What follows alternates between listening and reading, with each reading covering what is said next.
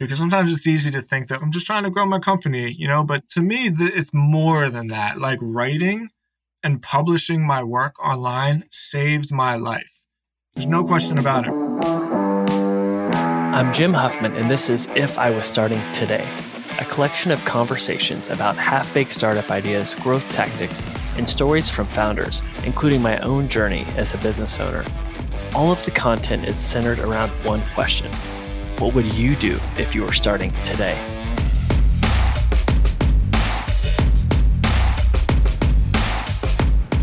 Today on the podcast, I have someone that I really think you guys are going to enjoy. His name is Tim Stoddart. Now, his resume is very impressive. He owns over 15 companies. And just to mention a few, he's got a marketing agency doing over $150K per month.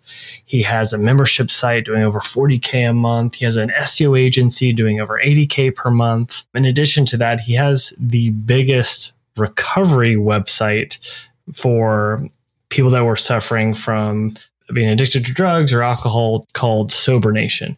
And his story is very impressive. He's gone from someone that was literally almost losing his life to this bootstrapper who's been on to build this insane portfolio of companies. And this conversation is wide ranging. We talk about how essentially copywriting got him right and his habits for doing that and how he makes really good content and how it was able to build this huge audience that he has. From there, we get into how he's actually built service-based businesses that run on autopilot. He literally gives a playbook to create systems to have a company run where it doesn't need you. And then he gets into the details on how he's been able to start companies and acquire companies with either the right partnerships or the right setup with the deal structure. And he even gives some really good advice on frameworks, from reading books like the Naval book to the book from Ray Dalio. This one is really wide ranging, and I hope you get a lot out of it. I know I did. So we'll get to it and hope you enjoy this conversation with Tim. All right, today on the podcast, I have someone I'm really fired up to chat with, Tim Stoddart. We met because we were on a Zoom call for Trends a few weeks ago, and we started talking through email, and I quickly was stalking what he was doing. I was like, gosh, I got to get this guy on the podcast. But Tim, welcome to the podcast, man. Thank you, my friend. Happy to be here. Very much looking forward to it. I think you and I have a lot in common, so appreciate your time. Yeah, it's funny. Instead of us maybe like getting a coffee together or trying to have a normal conversation, we'll have our first meeting be recorded on a podcast, right? I guess that's what you do in today's day and age. But for people that don't know, could you just give an overview of all the kind of companies you either own or that you're working on? Be happy to. So first off, let me say, before we were recording, and I get this a lot, people are like, wow, how do you manage all of this stuff? Like, I promise I'm really not as cool I'm not that cool. Ultimately, everything that I've built is centered around two things. It's centered around writing. I've written a lot in my life, and especially over the last 12 years as I've started writing online and blogging. And so it really adds up. And so I think when people Google me, there's just so much stuff from me with all my different brands out there. It can appear as though it's this giant media empire. And, maybe I'm too humble at times. We've built a really cool company and I'm really proud of it, and it's great that it's grown to what it has. But the point I'm getting at is everything starts around my agency. I started writing online 12 years ago. I was in a turning point in my life, so to speak. And I had a mentor of mine give me a issue of Success Magazine. It was actually a subscription. And Success Magazine actually came with CDs, believe it or not. And this was 11 years ago, back when we used to listen to CDs. And there were interviews of entrepreneurs on the CDs. So I popped this one in, and there was this guy named Seth Godin who was on the CD. I never heard of this guy before. And he had released a book called Purple Cow, where he talked about don't be better, be different. If there's cows everywhere, but one of them's purple, you're not going to think about which is the best cow. You're going to notice the purple one. And so the whole entire book is just around this idea of being different. And at the very end of the interview, there was the traditional end of the interview question, right? Where it's what advice would you give? And he said, start a blog and don't tell anybody about it and write in it every day. And I was just at a point in my life where I was like, I hate working, I hate listening to people. I got no education, but I'm a good writer. And so that's what I did. I started a blog and I didn't tell anybody about it, and I wrote in it every day. And mind you, at the time, I guess I forgot to mention this, I was getting sober. I had a real issue with getting in trouble and just drugs, basically, right? And so I started writing about my recovery and started writing just about what I was going through. I wasn't thinking too much about it. I was just writing my experience. And over the course of like 6 to 9 months, all of a sudden people started reading my blog. And I'm thinking to myself, how's this happen? I didn't tell anybody about this. Remember, it was just a thing I was doing to myself. And that's when I discovered SEO. And that's when I discovered like the power of long form written content. And so, fast forwarding, not necessarily fast forwarding, but like the sequence of events is that blog turned into a website called Sober Nation, which still till this day is really like one of the biggest recovery resources, I guess you could say, in the world. And then through that, I got inundated in like this space of behavioral healthcare and just providing resources for people that had some of the struggles that I did. And so I started a marketing agency around that space, around working with treatment centers or like mental health facilities or eating disorder facilities and providing content for them so that people that needed the help and were looking for help could find this information and then eventually call the facility, right? So I'm doing marketing services for them. And then, that's how it all started.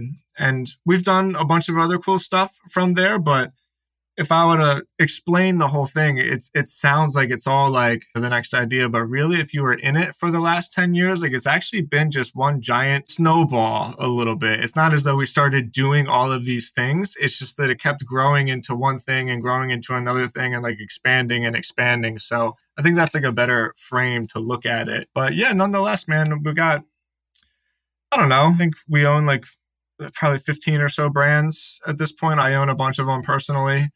And I'm really proud of it. It's going well.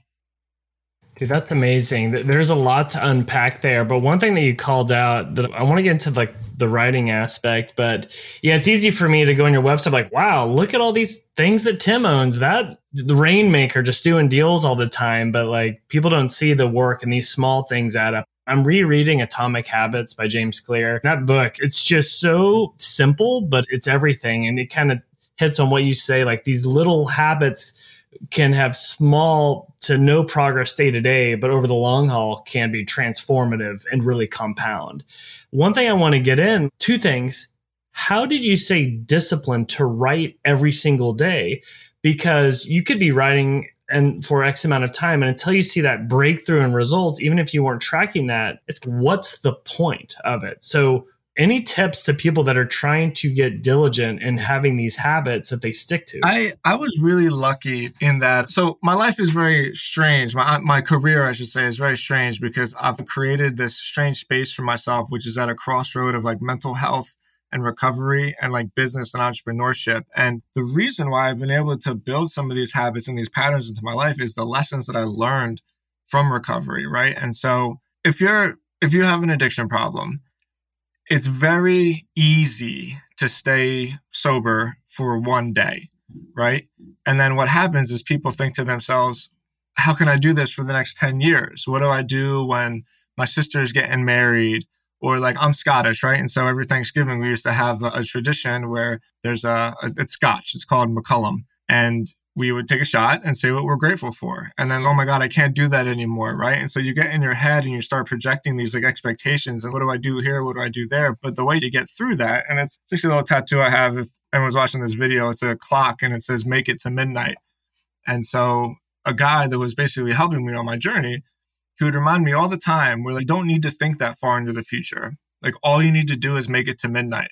That's all you got to do. All you have to do at any given moment is just make it to midnight without picking up the drug or the drink, they say. And that philosophy just really poured over into all aspects of my life. And so people get screwed up because they think to themselves, this isn't going anywhere. This isn't happening. Nothing's taken off for me. But this sort of make it to midnight idea allowed me to not care that much about it because all I ever really am trying to do at any given time is the thing that's right in front of me. And that's it. So this morning is a good example. Every single Friday, I write a long form where I publish my blog post on timstiles.com and I send out my newsletter. And my wife and I crack up because every Friday morning I have to wake up at 4 a.m. because I'm an idiot and I wait to the last minute to do this thing. And like I said, a 9 a.m. deadline for myself. And so we call it the Friday panic. But it doesn't matter because I don't actually have to think about anything.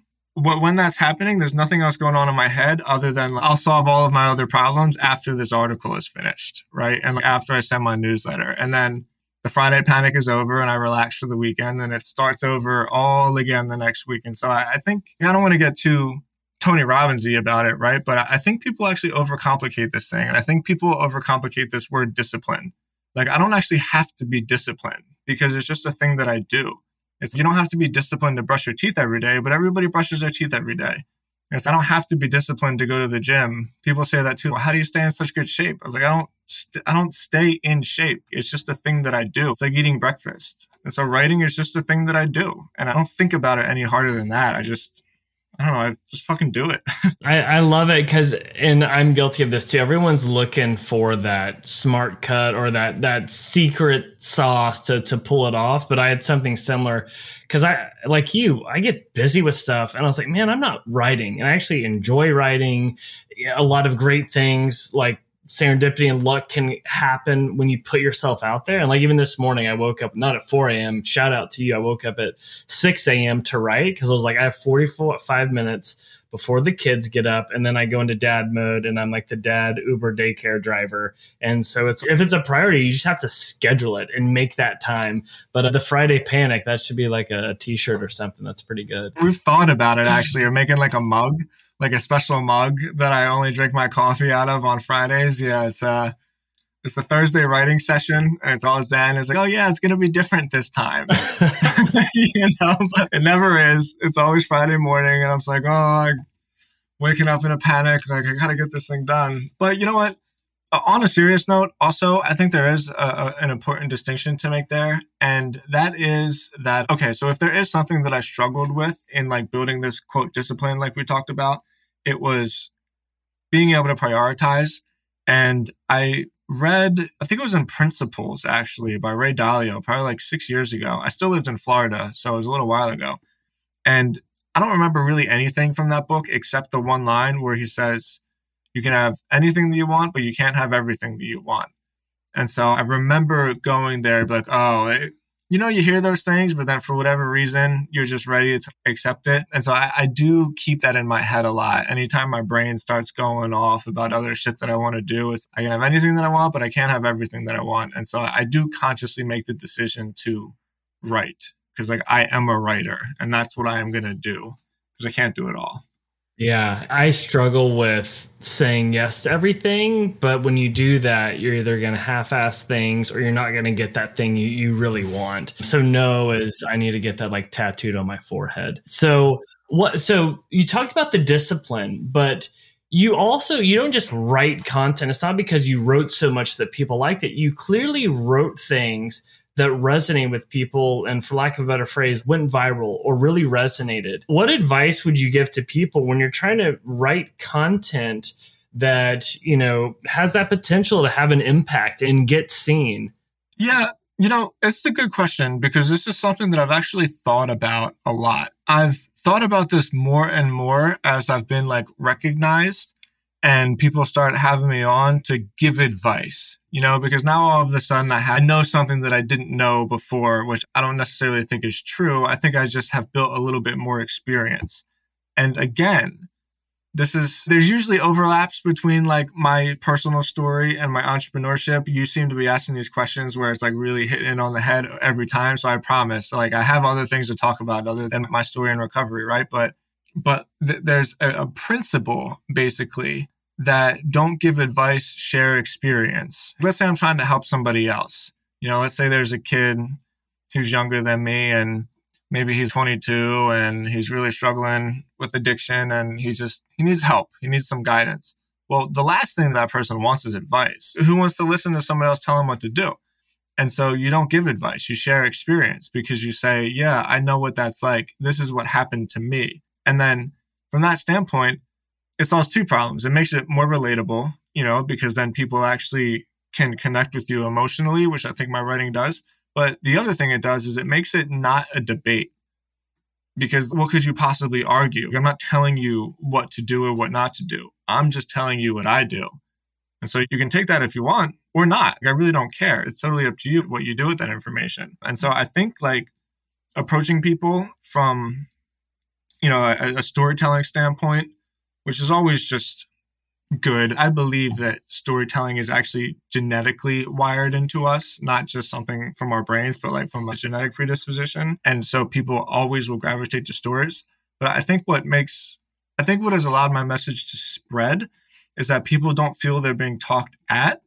And it's just easy to allow a message of shared experience it's easier to absorb that information because you're not retaining anything. You're just relating to somebody because it's easy to forget what you learned. You never forget what you feel. So I think if there's something that I've done well, it's just sharing experience that allows people to feel like they get what I'm saying. And I think that helps.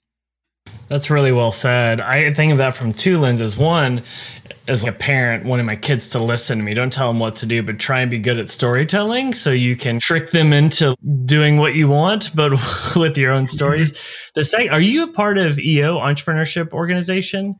I have no idea what that is. Oh, it's an entrepreneurship group with people that have businesses of a certain size, but they do this Gestalt method of experience share over advice. And you literally just laid out the framework in a very articulate way. So good job. That's really well said the way you did it. I think that's what resonates with me the best. That's phenomenal advice. So when we were on that call together, you said something that really got my attention, where the idea of agency life gets a lot of hate. It's easy to hate on agencies. Being at an agency is hard. It's putting out fires. It's having all these issues with clients. But I feel like the kind of sneaky truth is if you do it the right way, it can be the complete opposite of that. And you were I'm bummed that agencies get this bad rap because it can actually be an amazing business. It can be this launchpad business. But I want to approach it from two perspectives. One is systems building with agencies, how to make it so you're not building this prison that is your company, but it's something that's magical. And then we'll get into the doors it opens. But can you talk through why this consulting service agency model is actually amazing? What have you done differently that people don't understand? I agree that it is an amazing business. I think the only thing I've done differently, so actually, here's something that I do differently, which really is the credit to a lot of stuff, is I read a lot. I'm not very educated, quote, but I am, because when I was little, there's only one rule that my parents ever really had. My parents had me when they were very young. They were super liberal people, not liberal in the sense of their beliefs necessarily, just liberal and allow me to be my own person.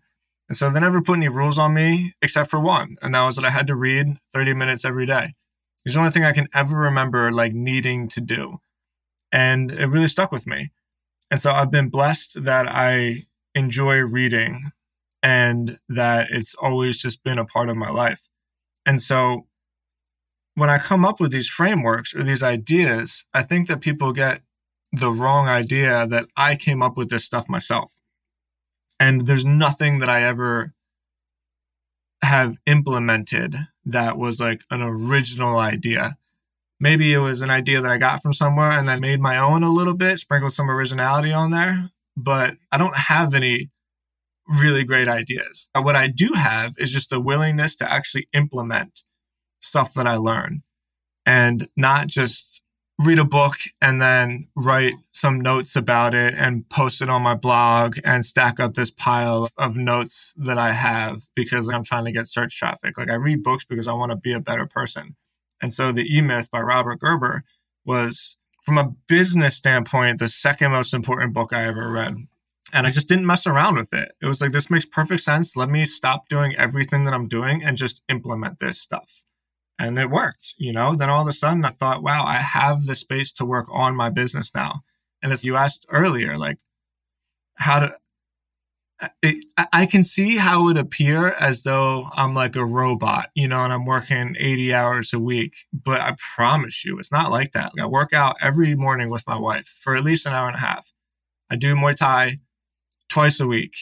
No questions. I go for a walk with my wife and my kid every afternoon. I work hard, probably 6 hours a day. And if there's some shit that I really got to do, I'll keep working. It's not to say that I don't work hard or that I can't work an 80-hour week if we got something really important. But I don't think that's actually like an effective way, because if working 80 hours a week got you what you wanted, then my father, who was a luggage handler at US Airways in South Philly for 23 years, would be the richest person ever and wouldn't have had 3 herniated discs in his back, So there's always a disconnect there. And so when I read the E-Myth, there was just no arguing that people go into business because they have a skill, and then they get screwed up because they think being good at a skill is actually what running a business is about. But building a business and being good at a skill are two completely different things. And so at that point in my life, I was like 3 years in, and it was clear. I was like, I am doing so much writing. I can't keep this up. I don't enjoy writing that much anymore. Let me step away. And then I did.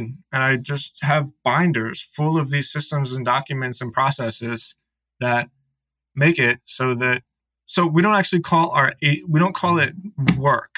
In my agency, like, we understand it's our process that people are buying, because anybody can do the work. Isn't actually that complicated. Like, you can learn how to do it in a month or two if you really try. What people buy from us is a process so that they don't have to think about it, because the business owners, the clients that we have, they have this thing, they have this problem, and they want to take the problem out and put it somewhere else and never think about it again.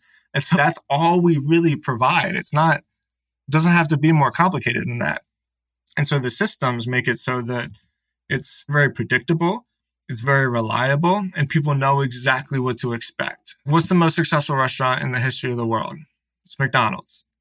I'm not saying that you should go to McDonald's. I haven't been to McDonald's in 6 years. I'm just saying there's a reason for that. And it's because people know that when they order a Coke from McDonald's, it's going to taste exactly the exact way in the exact same time. Same with the French fries and everything. And so what we've really done is streamlined effectiveness and predictability. And I think that's a real asset. And I think that's why we do so well. Yeah, there's a really good blog post on your blog that everyone needs to read. It's here's how I automated my entire agency with employees all over the world. And it gets really tactical on how to do this. And it's something I've been working on. I'm not quite there yet. One of the issues is I think we can productize more of what we do, and we sell a little too much strategy. I was selling my soul a little too much and selling me, and so it's something we're working on. But it's a really good blog post that anyone listening to this, if you're at all running something and you want to get out of the day-to-day, it's awesome. But I love how tactical you were there. And it's not exciting and sexy to make SOPs or documentation, but that can be the unlock that allows you to have your time back. So anyone that's like hitting roadblocks without anything tactical, what was like an inflection point where you really started to see this work? Oh my gosh, I actually am finally running the company and I'm not just my own boss. I don't think there was necessarily a real jumping off point, because as in most things in life, it happens very gradually.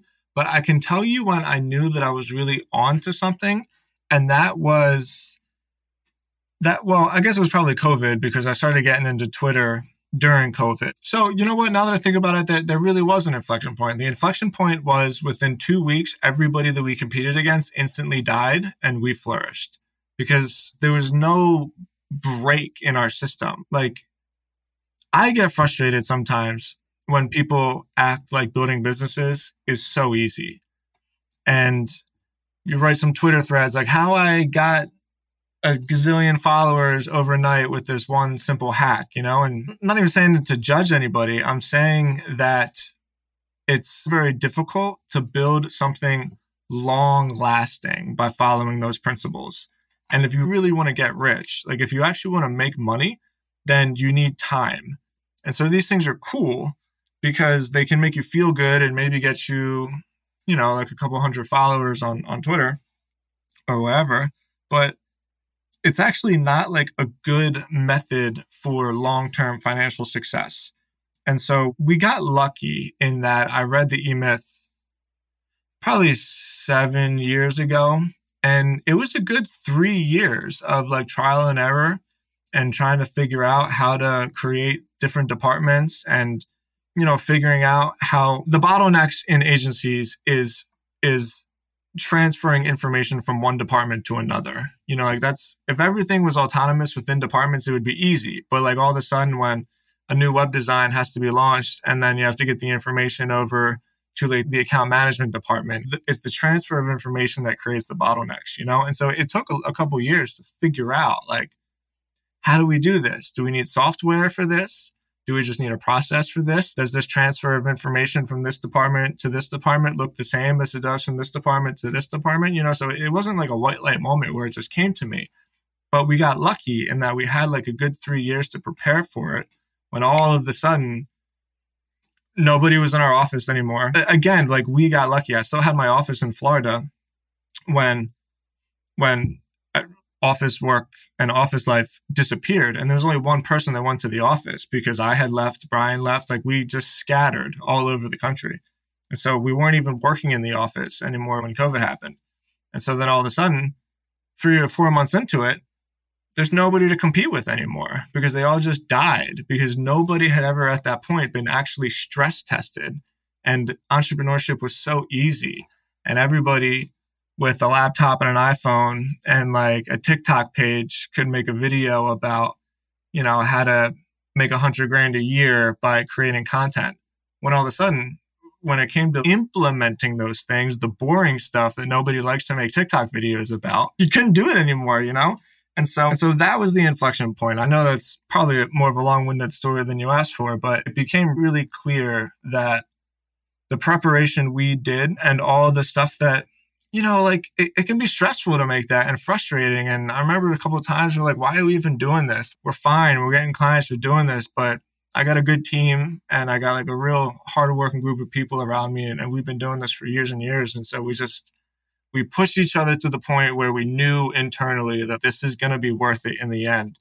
And then all of a sudden, when the real stress test happened and, we're getting twisted or bent like a branch in the wind, like we didn't break and everybody else did.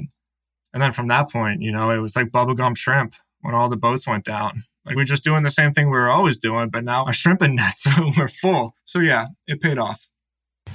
No, that's awesome. It's not sexy, but investing in those systems and processes can be your unfair advantage, especially when like the tide comes in or whatever the phrase may be. So you like, and one thing I love your content because, as you said, you very much build in public to some extent, like you're showing financials and what you're doing. Can you talk about, you have like Sober Nation working, you have your agency working that's like going into 7 figures. Talk through this idea of this launchpad business model where you start to, it like snowballs and it opens doors to other companies to start, or you've done an acquisition. But I'd love to hear like the story behind that as far as what's your thought process when the business goes well and then taking some of those profits and investing in those next things. Like what has been some of the biggest bets and when do you decide to do that or not to do that? There's 2 answers to that question. There was so actually, I'll get to that one soon. I'll start at the beginning. My partner and I got sober together, and he's basically my brother. He's complete opposite from me. Like I grew up in like a blue collar family, and he grew up with, old money, Lower East Side Manhattan. I'm not even saying that to make fun of him. I'm saying it because he understood how money worked, and he just understood I could never get when I made money, I could never understand why anybody would spend it on anything. It was just like, I got to save this, right? I got to save this. And I'll never forget me, him, and my friend Butcher were leaving a gas station. We stopped for gas and, we built a bunch of companies together. So he was just talking about what to do with it. And he said, I'd rather put that money to work. I was too embarrassed to say, what the hell does that even mean? But he just got that. And so over the years, he really taught me about this kind of stuff, like investing and compounding and just letting money do the work for you. And so a lot of it was his guidance of, not just taking the profits and putting it in my bank account and saving it, but finding ways to reinvest it. And I really saw it come to work. Well, there's a combination of I can be pretty chatty and I'm a pretty good salesperson, And so Sober Nation had a really good framework, and we've really invented something there. And since it's on SEO, it's all SEO'd around like drug rehab and addiction treatment keywords. But we took the same exact method. We took the money that we were making, a little bit of money at the time, because most people don't believe this. Sober Nation's only been profitable for about a year and a half. But we took that and built Detox Local out of it, which is the same exact thing, except instead of addiction treatment, it was detoxes. And then we learned more about SEO, and we took the money that both of them were making, and we made Sober Nation all about the keyword drug rehab, and Detox Local all about drug detox. And then we created another site called Your First Step, which was all about addiction treatment. So now all of a sudden we have 3 websites that are basically the same exact thing, but they're all going after slightly different variations of a keyword. And we've always just been really quiet and under the radar. And then finally somebody saw what we were doing. This was about 6 years ago when like fentanyl deaths were really turning into a problem. And so there's medication coming out that was like saving lives. And it was something that like I believed in. And so we took the same exact thing, except under medication assisted treatment, which is like Suboxone and Subutex. And basically it's medication that keeps people from withdrawing, because when people die from heroin overdoses, usually what happens is they get clean for like 6 months and they're like, oh, I can't do this anymore. And then they go shoot up the same dose that like they were doing, and like this medication can keep people from just doing that for a year to give them a chance, And so it's something I really believe in. And I tell you all that because what happened is this person approached us and he said, I see what you guys are doing. I want to partner with you. And at first, Brian is sure, we'll do it. We'll do everything. And on the moment, I remember being around this big fancy conference table in like my tank top, basically. And it's being like, okay, we'll partner with you, but you still have to pay us to build the site. Because I had done enough deals that I felt pretty confident in like leverage and just knowing that there's nobody out here that knows how to do this except for us. And like, if we want to, we could just do this again. And like, I don't actually need you. And so I said, you pay for everything. You keep paying us what you would, like you're a client, and I'll give you a percentage of it, and just flipping the script.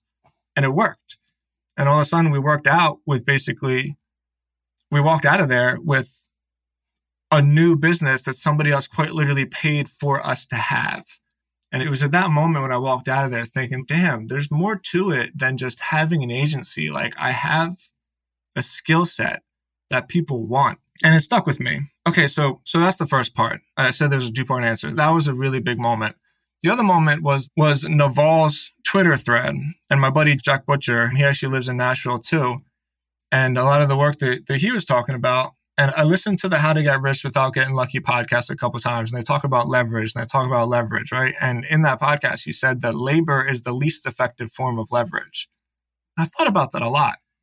I remember, yeah, okay, but even all these one-person entrepreneurs that build these like YouTube channels and have like massive companies or whatever, like eventually they all get to the point where they can't do it all and they need people. I was like, so you can say that labor is the least effective form of leverage, but it's also the most important form of leverage, because eventually every company is going to inevitably get to the point where if they want to continue growing, they have to hire people. There's just no way around it. And so I was really just thinking about that a lot. And I thought to myself, I actually think that people and systems and like cohesive teams are the most valuable form of, because everything will cap out. No matter how many followers you get, everything will cap out until you add another group of people with different skill sets, because eventually someone's got to manage the invoices. Someone's got to do the accounting. Doesn't matter how many YouTube followers I get, I am never going to do accounting. It's just not going to happen. And so I was just playing with this idea a lot, thinking to myself, like, you know what? I don't think Naval's right. I think he's actually totally wrong. And I think all these fancy buzzwords about like, leverage and scalability is really cool. But I think ultimately when the rubber meets the road, the same thing happens. Everything is going to break when you find a skill set that you don't have a qualified person to actually do. And so I just started thinking about my company in that way. I started thinking about my company in terms of what are the skills that I can put in my back pocket where even if I don't have it, if somebody says, can you do this for me? I can say yes, and just know that I have this leverage tool that I can apply into it. And because of that, opportunity finds you. So yeah, and I know I talked for a while. I was trying to say like a lot at once without going too fast, but that's how it all came to place in my head. Well, just so you know, I was writing down some of the clips because we're trying to do shorts. I was like, man, Tim's on fire right now. So we got 2 out of that. So that's a nice aside. But nice. 2 call outs there that I think that one, I love first the advice on negotiating, especially when you have the upper hand and when you can actually walk away from a deal because you can do it yourself. Then you can be very offensive minded and make sure it's advantageous for you. And I love it where they can kind of fund this company that you would own. Another thought that really resonated is I too am obsessed with the idea of leverage. I've read Naval's book that Eric Jorgensen did, and it's phenomenal. But it's interesting to hear your spin on it because I think about that a lot. I literally have a post-it note here that's like only focus on leverage, which is either investing, managing, it's around tools or content. And they do say people is at the bottom of it, but I agree with you. That's shots fired when you go after Naval and try and say that he's wrong. So good for you for taking on that.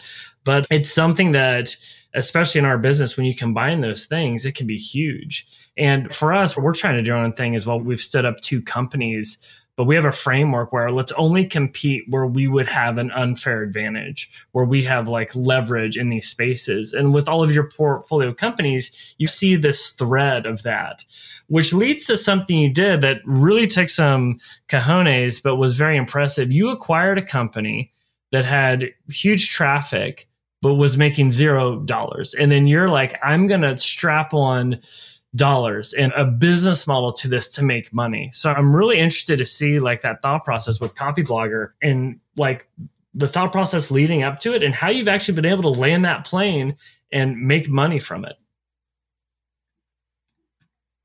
Well, first off, anybody listening to this, don't do what I did. And I mean that very seriously. I would have done it again, but I only would have done it because of my personal history with Copyblogger and because of like my unique position for that company.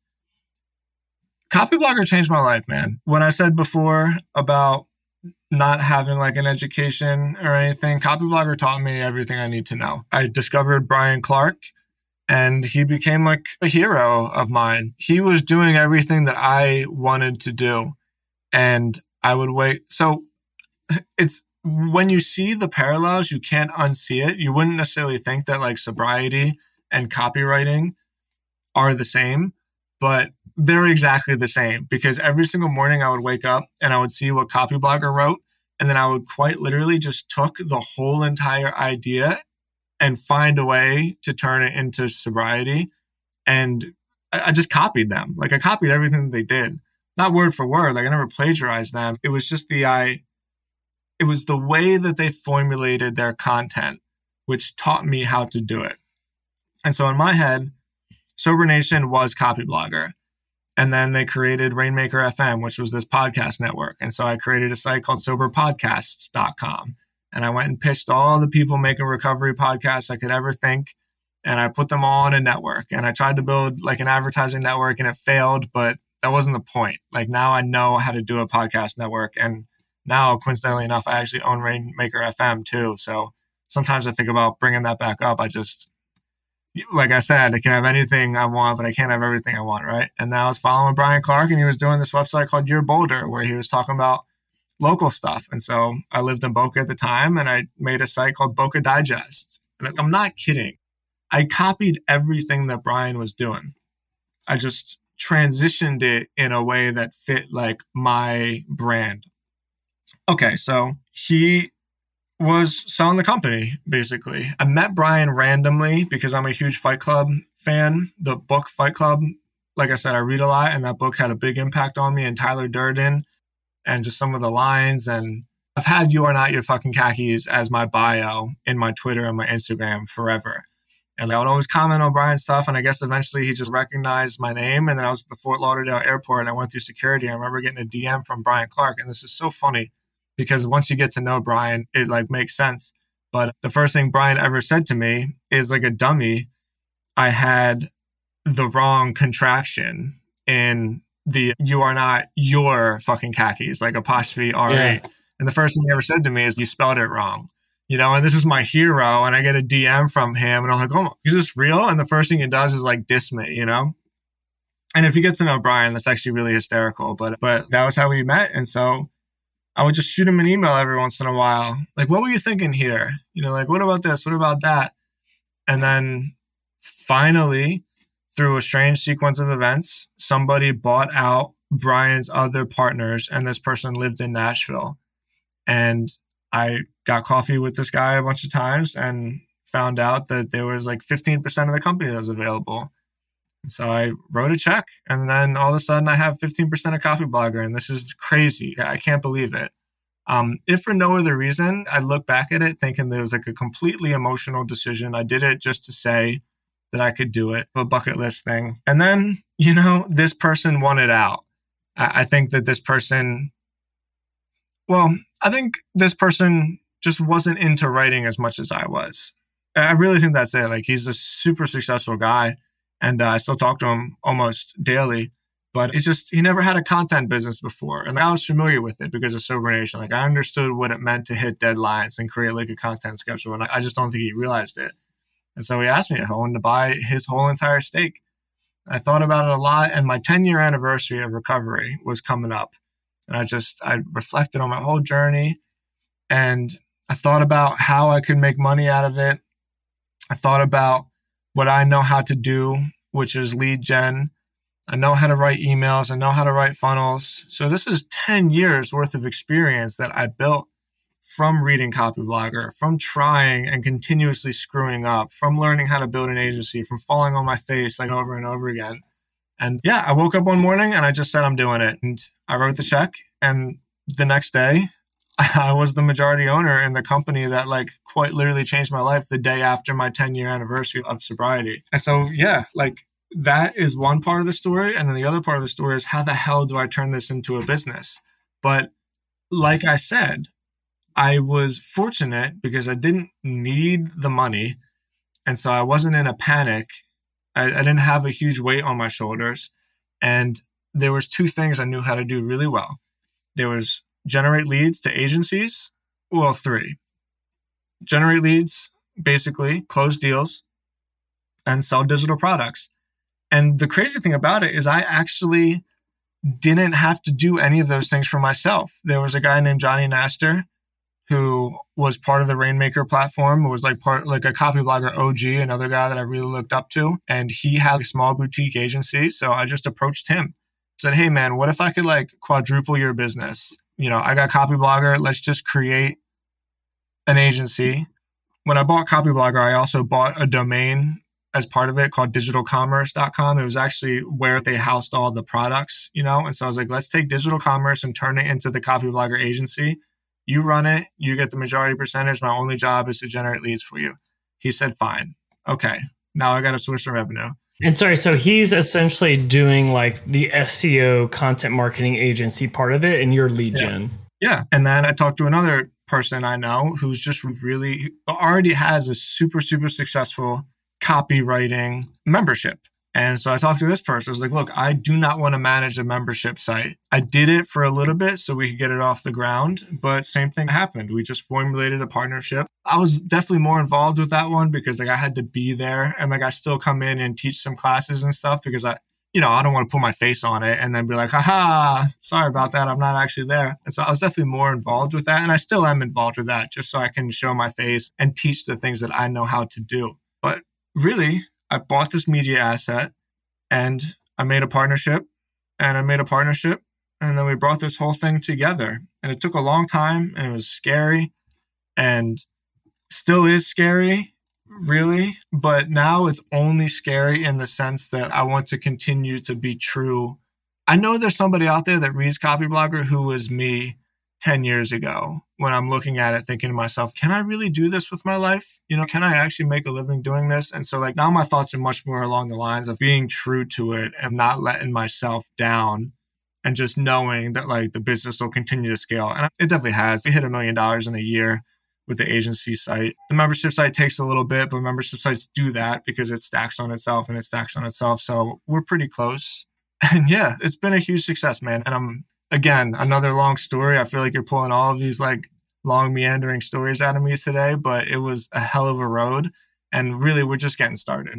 Dude, that's awesome. Two big call outs is one, finding the right partnerships to do these things, because you can't do everything on your own. But when you get the right partners and you understand their kind of skill sets or superpowers, that's a huge unlock when we go down the path of leverage. The other thing that's interesting is you've been able to diversify revenue streams from the agency side to the membership side to having courses and templates, which that stuff definitely adds up. No, man, that's really cool. There's so many things I want to get to, but I know we're running out of time. But man. Take as much as you need. Well, cool. Thank you. Well, one question I always like to ask is, what is the nicest thing anyone's done for you in your professional career? I would say, well, it's not going to be what you think, or maybe it is. I'm not sure.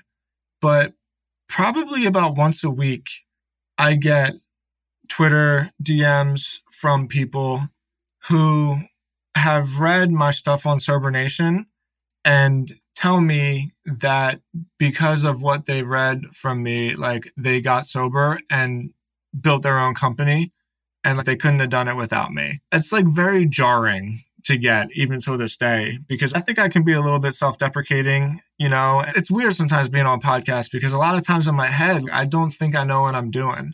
Right. And who knows, maybe I got picked on too much as a kid or got made fun of. And I still a lot of times think, who am I to, like, I'm no one special. Why would anybody listen to me, you know, and doubts and fears and stuff. And then every once in a while, probably like once a week, once every 2 weeks, I'll get a DM from somebody with that kind of thing. And it's very emotional because I should have died twice, really. Once in particular, one time in particular, I'm very lucky to be alive. But combine that with all the times, like just being an idiot and, you know, like getting into fights or driving, stuff like that. Like I do not know how I got out of it unscathed. And so when I get messages like that from people who are in that same exact position, it makes me question whether there's some kind of bigger meaning to all of this. Because sometimes it's easy to think that I'm just trying to grow my company, you know, but to me, it's more than that. Like writing and publishing my work online saved my life. There's no question about it. For the first year and a half that I was getting sober, like it's all I did. I was too scared to exist. You know, I was too scared to go out. I didn't know how to make friends. I didn't know how to talk to anybody. I had a speech impediment growing up and I was always nervous to talk, you know, which is why I wrote so much. And I know to know that there's people out there that like have read some of my stuff and think, I get it. This guy, Tim, I can relate to him. If he can do it, then I can do it. You know, that it continues to be and like always will be a very emotional thing for me. Yeah, that's an amazing story, especially as you get into the weeds of your business or you're having a rough day. Those DMs really put it all into perspective too, which is really nice. Man, Tim, this is so good, man. Where can people go if they want to find more about you, the businesses that you do? Where's the best place to direct them? Yeah, but best place is my website. I'm at a position now where everything's pretty automated, like really. And it's not to say that I don't continue to work hard every day, but through all of the years, my dream was always to have like my own blog and my own email list so that I could send out my own ideas with no business expectations attached to them. And I'm doing it. So the Friday Panic will continue. And if you want to read it, go to timstodds.com. And I hope you love it because I genuinely spend a lot of time on every single issue. And you know what, man? I'm getting a ton of good vibes about it. I feel so good about it. So I'm like proud. It's a really good blog. Again, I was in preparation for this. I was going through and I went down some rabbit holes, and not to mention the amazing thumbnail images on a lot of them. Right? They're pretty good, man. And I'm not sure if you're doing like shorts or video or anything, but that stuff could be really fun. It's something we're actually like experimenting with. But I was going through this. I sent it to my team. I was like, oh, I love the kind of tone and vibe you're going for. It's well done. So no, that's fun. But dude, Tim, this was so much fun. I'm excited hopefully to chat more on all the trend stuff and whatnot. But thanks for coming on. My pleasure. Thank you so much for your time. Good luck with everything.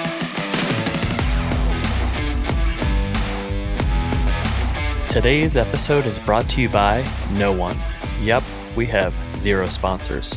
I haven't reached out to any companies, nor would I expect a reputable brand to give me money. But I'll give a few plugs. First, I send a weekly newsletter each Thursday featuring 5 articles or tools that have helped me. You can sign up for these weekly updates at jimwhuffman.com. Second, for anyone running a startup, if you need help growing your business, check out GrowthHit. GrowthHit serves as your external growth team. After working with over 100 startups and generating $250 million in sales for clients, GrowthIt has perfected a growth process that's hell-bent on driving ROI through rapid experiments. Plus, you'll get to work with yours truly. So if you want to work with a team that's worked with startups that have been funded by Andreessen Horowitz or featured on Shark Tank, then check out growthhit.com. And finally, I wrote a book called The Growth Marketer's Playbook that takes everything I've learned as a growth mentor for venture-backed startups, and I've distilled it down to 140 pages. So instead of hiring a growth team, save yourself some money, get the book, and you can just do it yourself. I hope you enjoyed this episode, and I'd love to hear feedback. I'm on Twitter at Jim W. Huffman.